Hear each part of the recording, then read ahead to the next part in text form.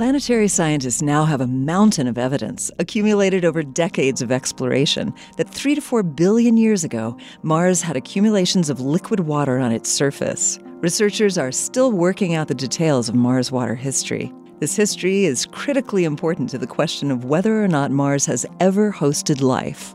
NASA's Curiosity Mars rover has been exploring Mars' Gale crater since 2012. In its explorations, it has uncovered innumerable signs of the past presence of water, including fossil streams, alluvial fans of sediment deposited by liquid water, geological evidence of past shallow and deep lakes and river deltas, and countless examples of rocks infiltrated and chemically transformed by liquid water. For water to exist as a liquid, Mars must once have had a denser atmosphere than it does today, and it must have been warmer. Just how much so, and for how long, remains unknown.